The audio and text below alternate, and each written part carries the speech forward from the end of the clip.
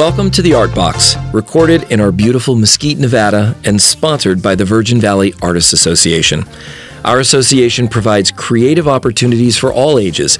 Get creative with us at the Mesquite Fine Arts Center, 15 West Mesquite Boulevard, or find us online at mesquitefineartscenter.com or on Facebook, The Art Box.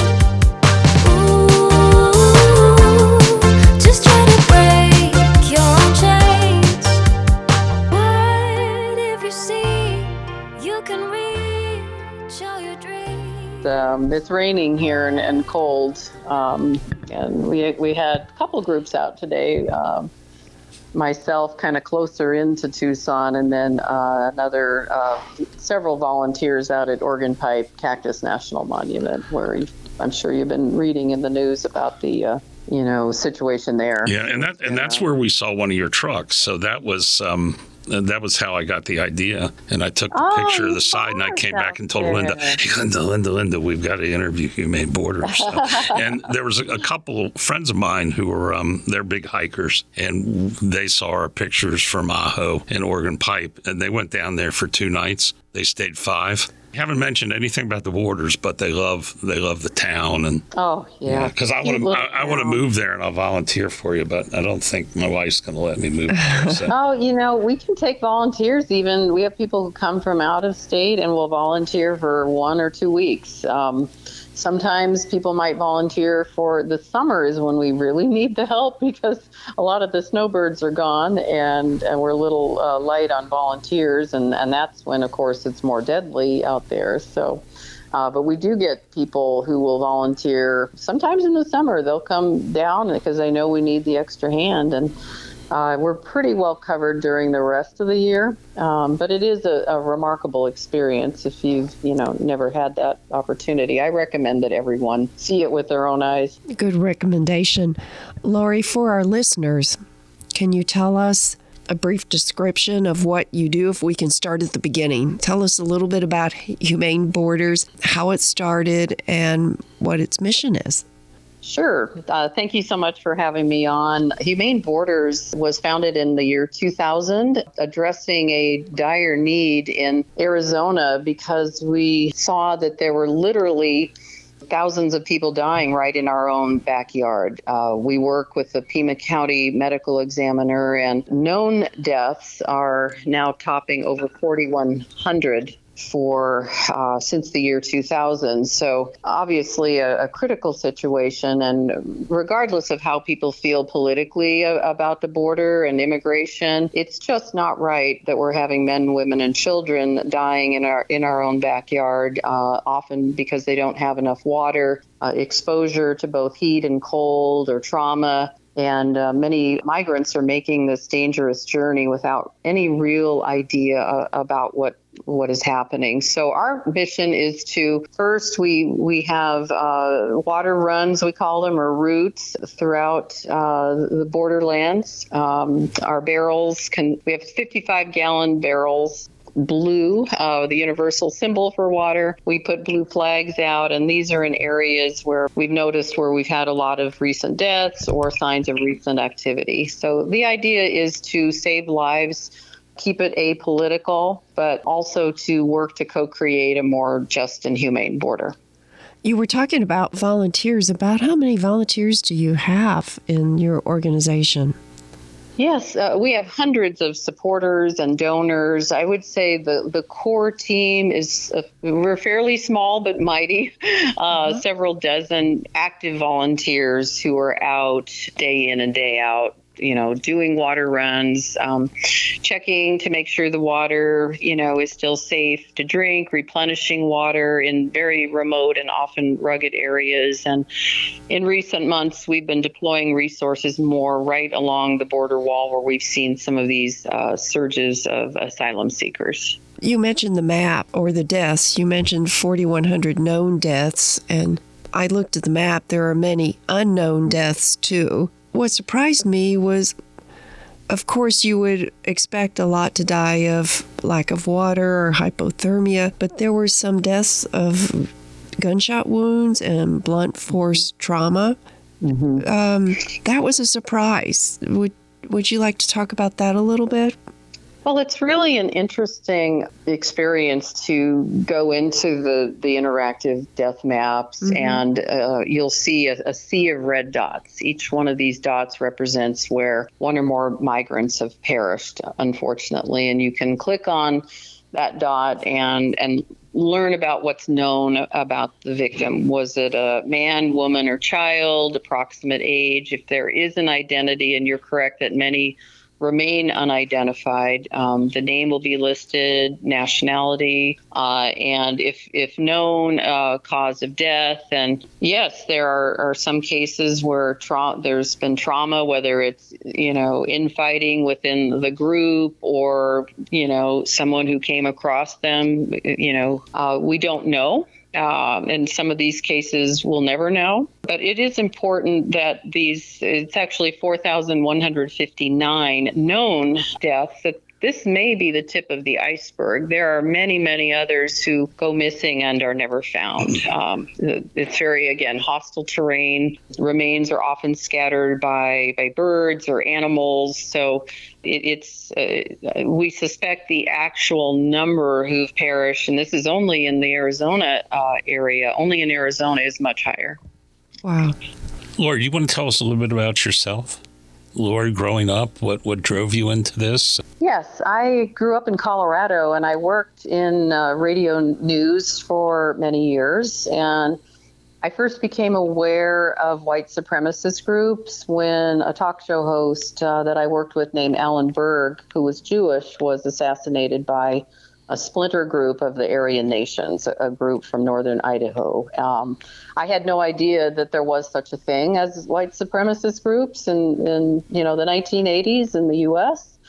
Thought we had made more strides than that in terms of racial justice. So it was an eye-opening experience for me, and since then, I've been very interested in the subject.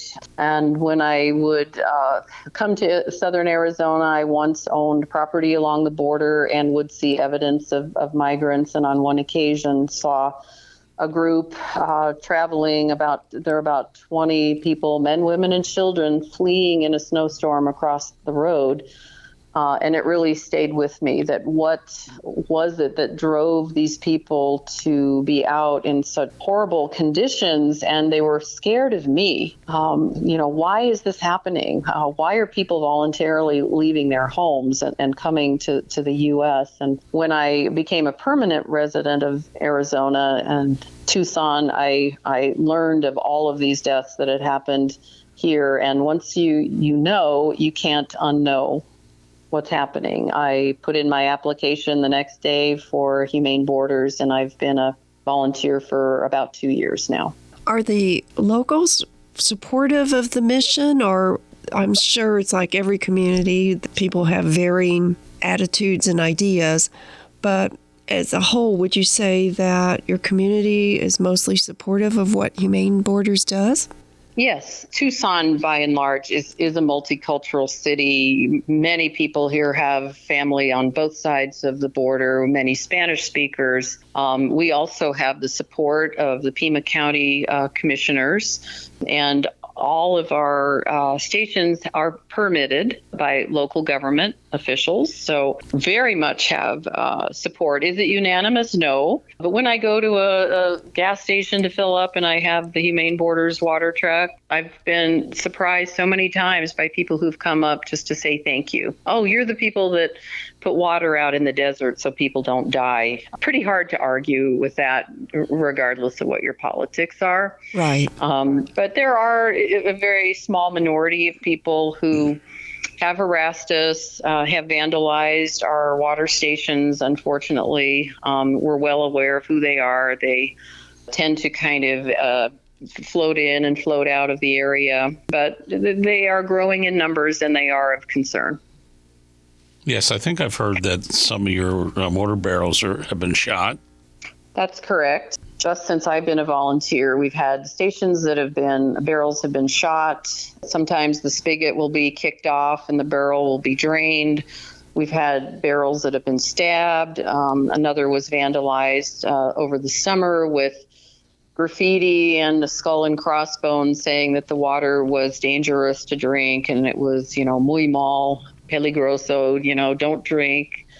And we've had barrels just taken, drained, and stolen. And we have had several meetings with local law enforcement who are aware. And if we can, catch these people, they will be prosecuted. How do you work with the National Park Service? And I assume there must be some Bureau of Land Management land there as well. Yeah, we have a representative who's an intermediary with local, state, national government officials. So we enjoy very good relationships and support. Most people, don't want a situation where you have someone who's, God forbid, has perished on your property. Again, it takes a pretty cold-minded human being to think that that's okay. Yeah, I guess just a comment there. I think if they were to see the result of somebody dying in the desert, maybe that would turn their cold heart warm. But then again, maybe not. It's hard to say. I'm not really sure what's going through people's minds here. I think it's some people, it's easy to dehumanize people and think of them as, well, they don't look like me or they don't speak my language. But when you are there in person and you see their faces and that they're scared, you see the gratitude, you see their children, they're just like we are. And it's awfully hard to turn your back on someone and say, oh, I'm not going to give you water or shelter or food. These are just basic necessities that we all need to survive. And I was certainly raised to believe that you reach out and help your fellow human beings. You don't turn your back. Having been down, and we just got back from Oregon Pipe, and we certainly saw your water barrels out there, and that's a fairly analog solution, if you will. So, is Humane Borders leveraging technology at all to help, or is there such a thing? In terms of water delivery, it's been an interesting experiment at Oregon Pipe because barrels are traditionally what we've used. However, we learned that people coming in sometimes didn't have a way to carry water. We assume that people are prepared to be in the desert and they have the right footwear and clothing and a hat, but they were showing up in flip-flops and Crocs and shorts without hats or any sun protection or even a water bottle. So for a time we were putting out plastic water bottles, which we don't like to do. It's not environmentally friendly. And then we stumbled across biodegradable cups that we have been using now, and that seems to be a good solution. Yeah, I think I remember seeing some there. Yes.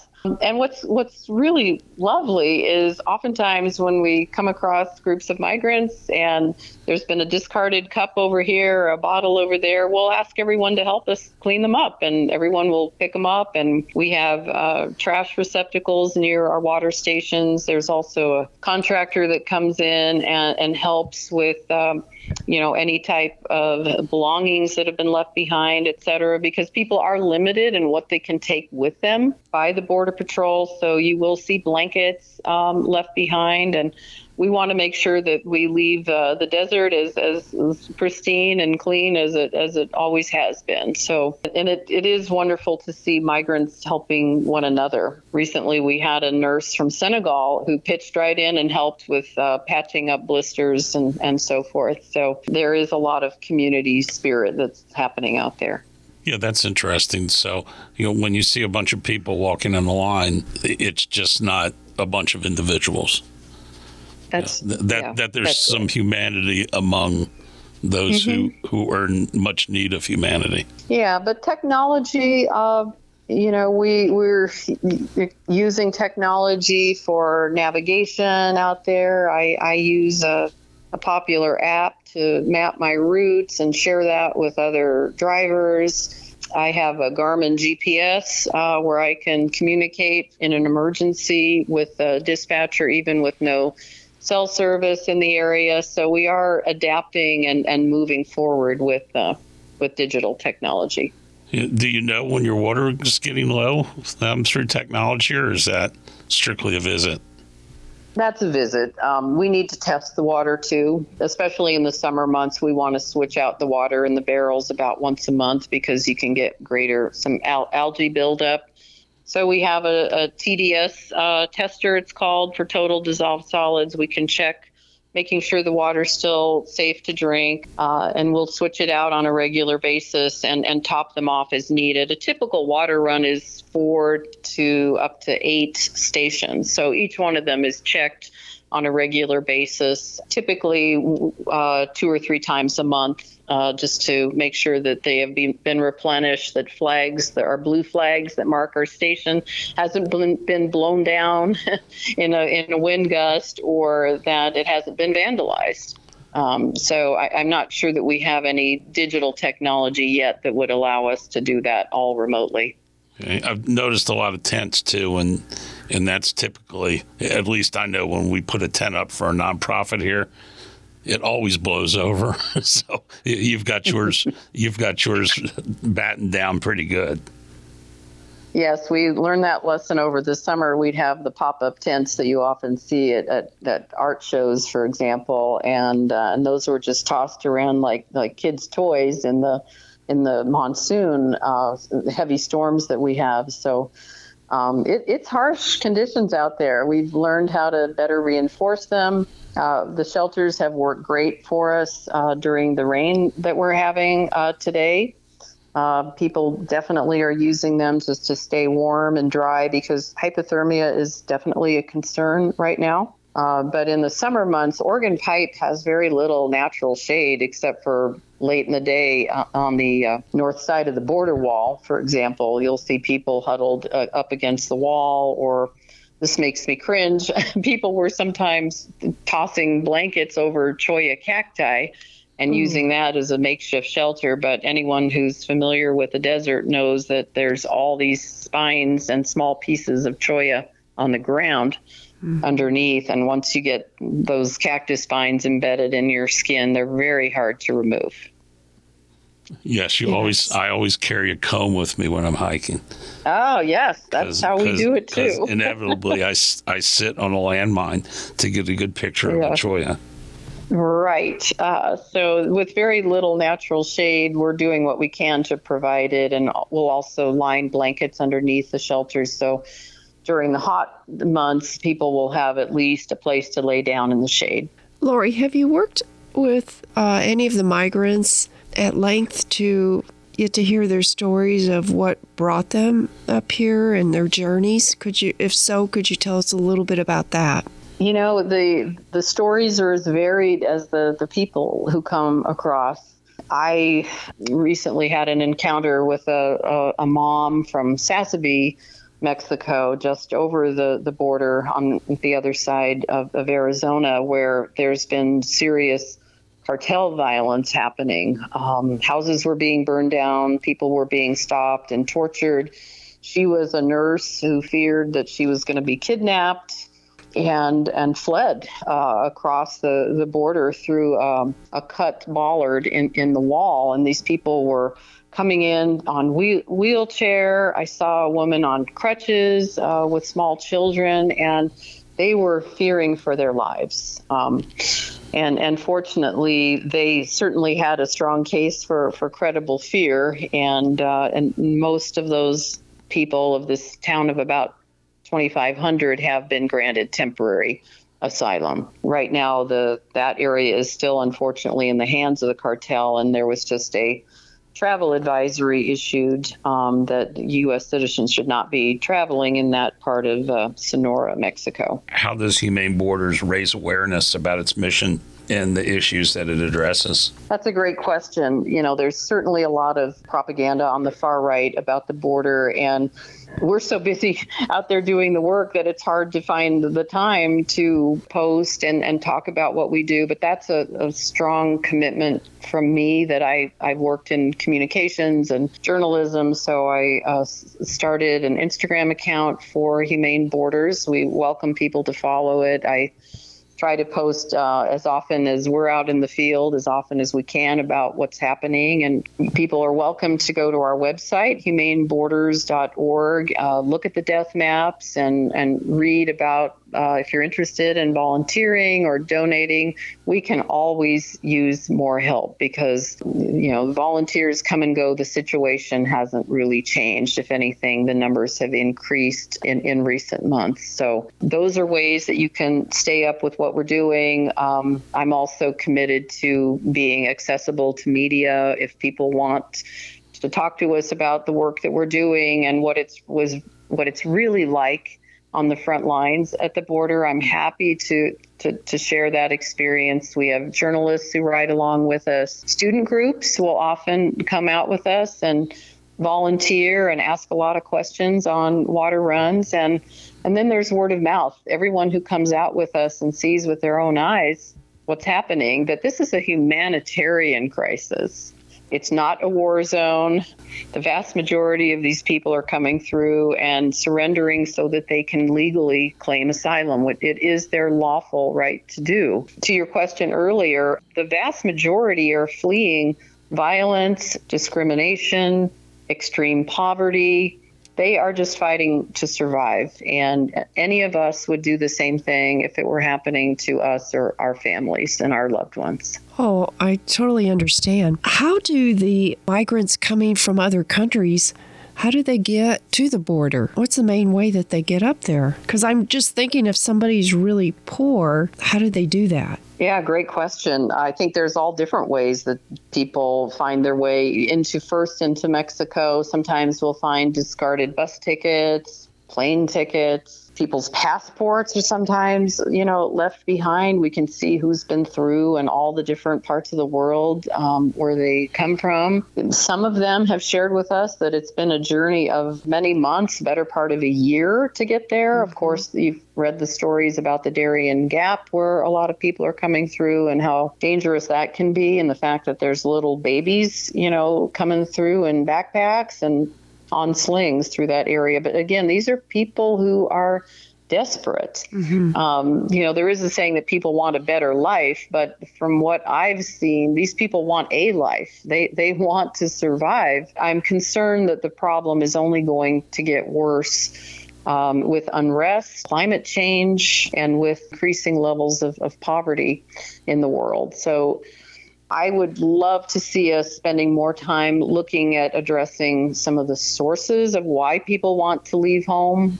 Most of us don't want to leave home. Home is where we grew up. That's where our family is. That's where our friends are. What is it that forces people to want to leave? And let's look more at that.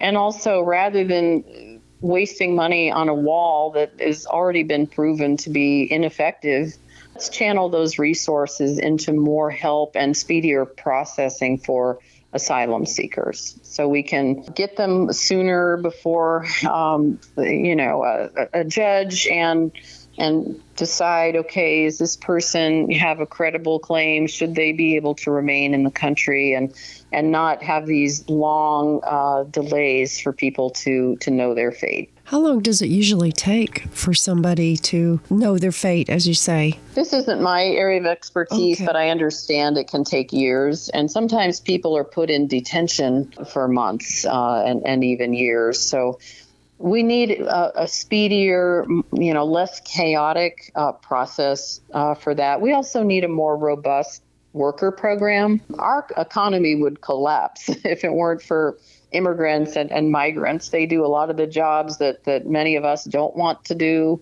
And there's been some very interesting research about what immigrants and migrants contribute to the economy. And it's much more than what they would take out, what the costs are. So when people come and say, well, it's costing this much money, but look at what these people are able to contribute and put back into the economy. That's what we need to focus on. I know there's an effort right now to shorten the timeline for work permits. Shorten the timeline in terms for the migrants to get their work permits. Yes. That makes a lot of sense to me, and it helps our economy. Many of us have experienced what happens when there's a worker shortage. This has certainly been a challenge here in the United States the last couple of years since the pandemic. And I always shake my head when I hear, I can't get enough workers for this restaurant, or I live in Arizona and my a landscaper told me that he couldn't get enough workers. And yet I see every day people along the border who would be so grateful to have a low-wage job in which they can be productive and contributing to society. They don't want to come in and just go, on the dole. They want to work, and they're excellent workers. So I really think that we need to reframe the narrative. This is not an invasion. These are not people who are lazy and unmotivated. Look, they've come from all areas of the world just to come here and be part of our community. And we need to give them an opportunity to do so. Yeah, Laurie, I look at what you guys are taking on right now. It's either last gasp help, which is the water, or you help discover the people who are here too late. So knowing that and knowing what you're doing now, what you're able to do now, what are the goals and aspirations of Humane Borders in the coming years? I don't think that's really going to change. We may adapt to the evolving circumstances, and it's always changing, but fundamentally, it's to save people from dying a horrible death in the desert, oftentimes alone. The medical examiner gives a talk that's very sobering about what it's like to die when you don't have water. It's not pretty. And I think if more people were aware of what the effects were, people say, well, they deserve it. They came across illegally. Well, do people deserve the death sentence for what's essentially the equivalent of a misdemeanor? Does a small child who's 3 years old deserve to die because they don't have water? So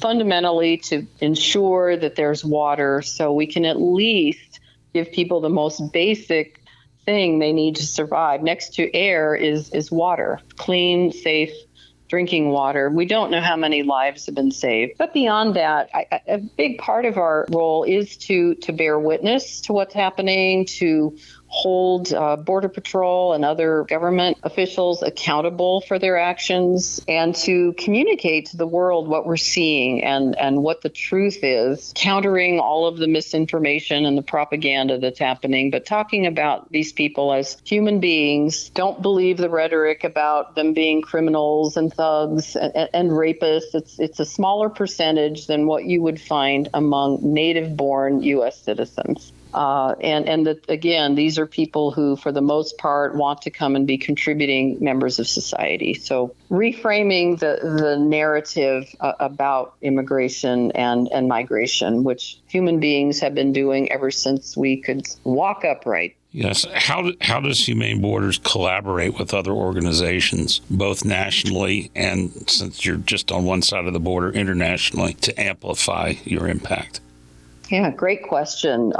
That's critical. There is no competition among humanitarian organizations. We communicate on a daily basis through various means, sharing information about what's happening. We share resources. If one group says we need more blankets out at the Sassabee area because we've got some refugees coming over, everyone will rally, to get blankets or socks or granola bars or what's needed. So we also launched an effort over the summer to post in the various migrant shelters on the Mexico side of the border posters with the death maps showing what the risks are in coming across, so that people are fully informed if they make that choice to make that dangerous journey. Because oftentimes the smugglers aren't telling the truth, shockingly, to their clients. They will say, okay, we're just going to drop you here, and then you walk, 10 minutes, and there'll be a bus, with air conditioning, waiting for you to pick you up. Well, we've had people say that that's what they were told, and they're bringing suitcases over on wheels, and they're walking in high heels,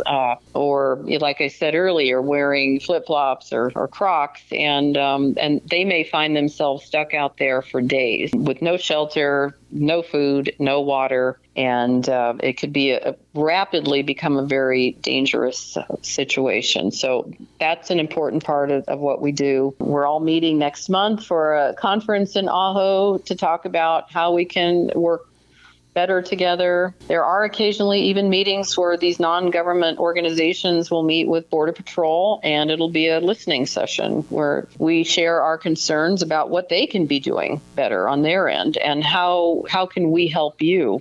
For the most part at Organ Pipe, we've worked arm in arm with border agents, but there have been some who have refused to give us access to people to give them water, to give them food, or who have reacted angrily when we have said this person needs immediate medical attention. You need to get them transported right now to a hospital. So I would like to think those are the exceptions, not the rule, but we still have some work to do. And every organization has people who are good and have good intentions, and then a few bad apples. So again, we're going to be there to hold them accountable and work with other humanitarian groups to call out bad behavior and to let Border Patrol know when and where they're falling short.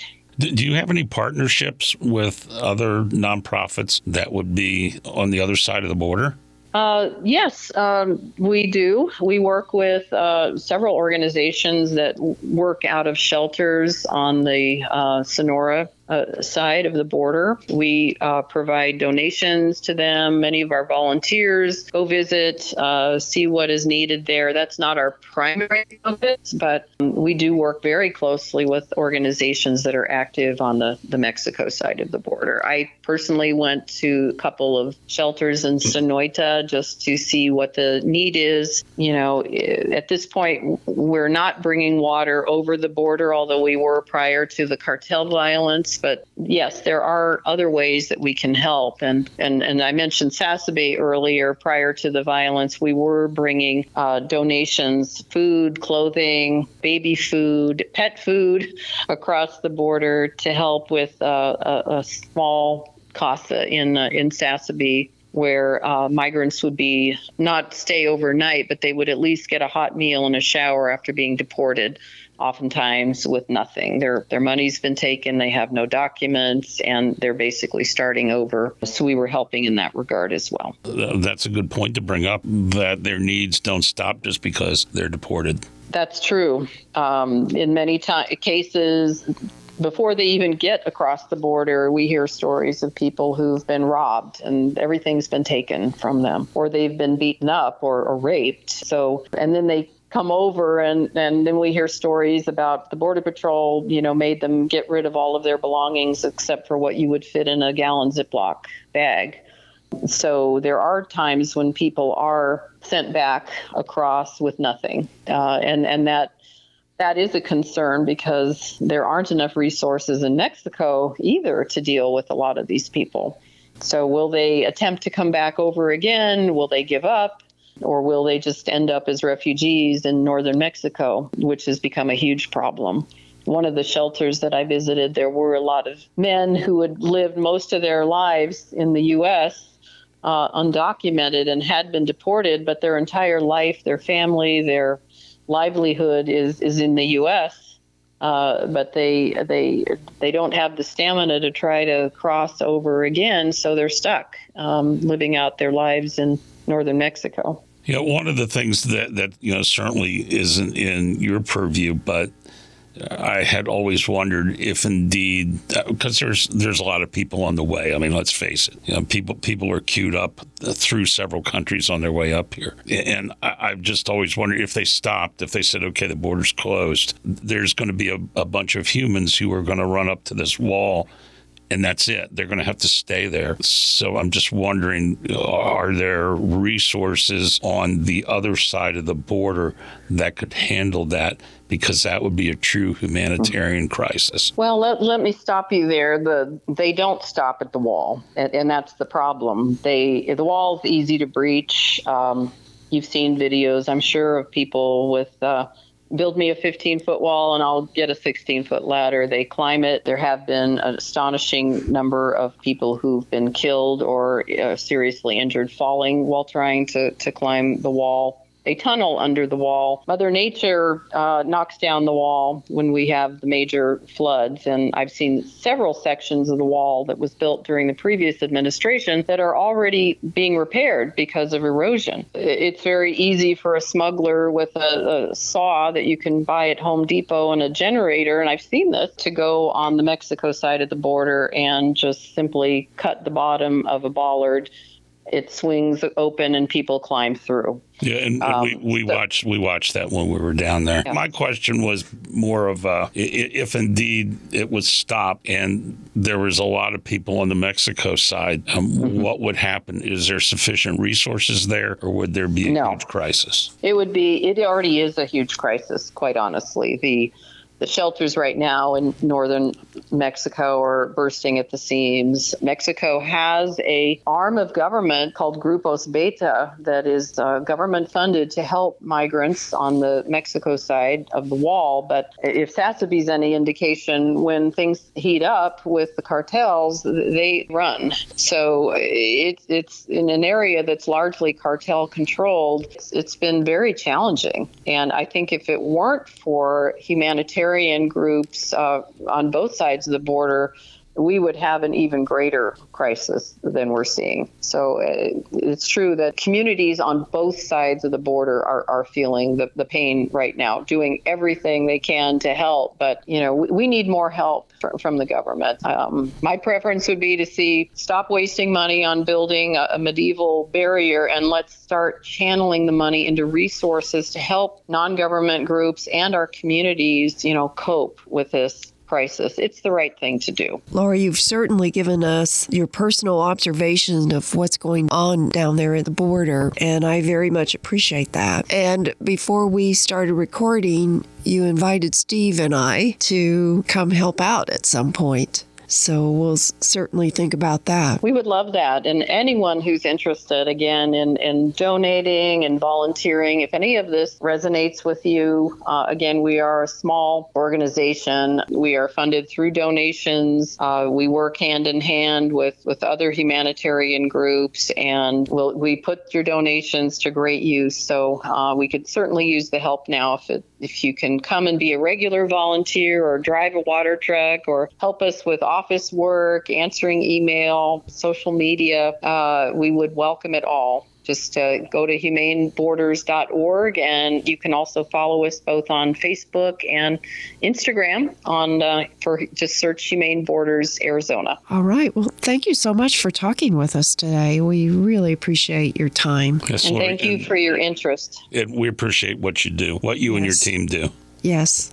Well, it's a calling and something that we're all very passionate about. And I can't fix everything that's wrong with the world, but I feel like if every day I can be out there to help someone in need or put water out that might save someone's life, that we're making a difference. Absolutely, you are. Okay, thank you, Laurie. Keep doing the good work. All right. Thank you so much to both of you, and you take care. Thank you. Bye-bye. Bye. Bye-bye.